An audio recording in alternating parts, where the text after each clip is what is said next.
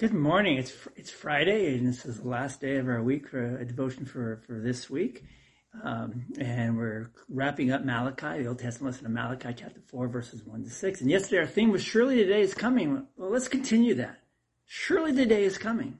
And Elijah will warn the people before that great and dreadful day of the Lord comes. That one, like Elijah, is none other than John the Baptist, the priest. Zechariah was carrying out his appointed duties in God's temple, and the angel of the Lord told him that he and his wife would have a child. This message from God was hard to believe. Both Zechariah and his wife Elizabeth were old and beyond the normal age of childbearing. But the Lord's angel continued to tell Zechariah about the importance of the birth of his son. In the Gospel of Luke, the very first chapter, verse 17, says these words, "And he will go before the Lord in the spirit and the power of Elijah, to turn the hearts of the fathers to their children, and the disobedient to the wisdom of the righteous, to make ready a people prepared for the Lord." John was the way preparer for Jesus. John preached sin, and he preached repentance. God's message drew great crowds from the entire region. Today, the hardened hearts of humanity often turn away from God's truth of sin and repentance. Fewer and fewer churches point to Christ. All too many are leading great crowds to people away from God's truth. All too many self-appointed preachers point to themselves, their teachings, or worse, their dreams. Watch out. Look to Christ and Christ alone. We sung that a couple weeks ago in church. The next day, John saw Jesus coming toward him and said, "Look, the Lamb of God who takes away the sin of the world." That's the Gospel of John, the first chapter, verse 29. Many thought John was the Christ, but John always pointed everyone back to Jesus. Surely the day is coming. More than ever, the simple message of God needs to be boldly and faithfully proclaimed by God's messengers. The angels, God's messengers, have come and gone. The Old Testament prophets and the New Testament apostles have come and gone. Christian, you are today's Elijah, John the Baptist, Paul, Peter, and the list goes on. Philippians chapter 2, verses 15 and 16 says, "Become blameless and pure, children of God, without fault, in a crooked and depraved generation, in which you shine like stars in the universe as you hold out the word of life." Again, Philippians 2, 15 and 16. God's word of life is the truth that we live and hold out. Surely the day is coming. This is God's truth. We cannot scare anyone out of hell or into heaven.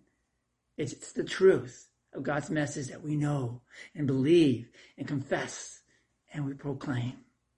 It is not for you to know the times or dates of the Father, Luke writes in Acts chapter 1, verses 7 and 8. And he continues, "as set by his own authority. But you will receive power when the Holy Spirit comes on you.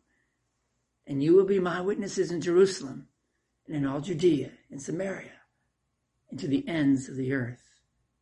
We are to be the shining lights in this sin-darkened world.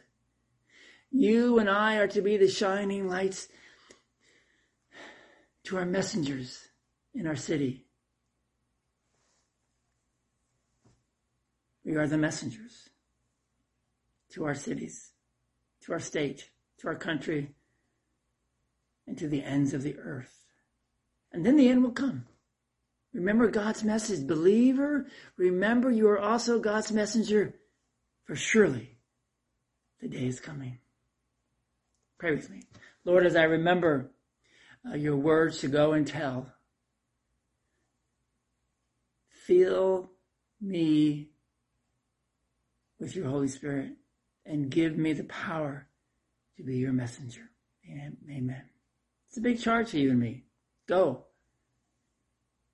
Make disciples of all nations, baptizing them in the name of the Father, the Son, and the Holy Spirit. Share the message of God. You are today's messengers. Not just me as a pastor. You, as one of God's children. For surely the day is coming. I want to thank you for being with this week. I am going to be gone for the next few weeks. And so I'm going to refer you to go to the Lutheran Hour Ministry. You can also check out a Higher Things ministry, both with some wonderful, wonderful words from God. And also the Portal of Prayers. And most of them you can get online. You can go online to Lutheran Hour Ministries and get their daily devotions, and even set up a link and it will send it to you. You can go to higherthings.org and go to their daily devotion also, and it's an audio version as is Lutheran Hour, so you can listen to it. And you can go to the Portal of Prayer site and see if you can get theirs also. Or you can check out Trinity to see if we have any portals left over, and you're more than welcome to have them. And then I will join you as soon as I get back in town, and I may periodically drop by or to send you a message just to say hello and share with you the devotion as we get closer and closer to Advent. And they're in the Advent season, which starts the last Sunday of November. We'll begin by doing devotions every day together, and as we lead to the celebration of the child of God's birth. So you all go in peace today. Listen, for God's pushing you to share the word. Go in peace, serve the Lord. Have a great day. Hope to see you all in church in the coming weeks, and so we together can celebrate our Lord.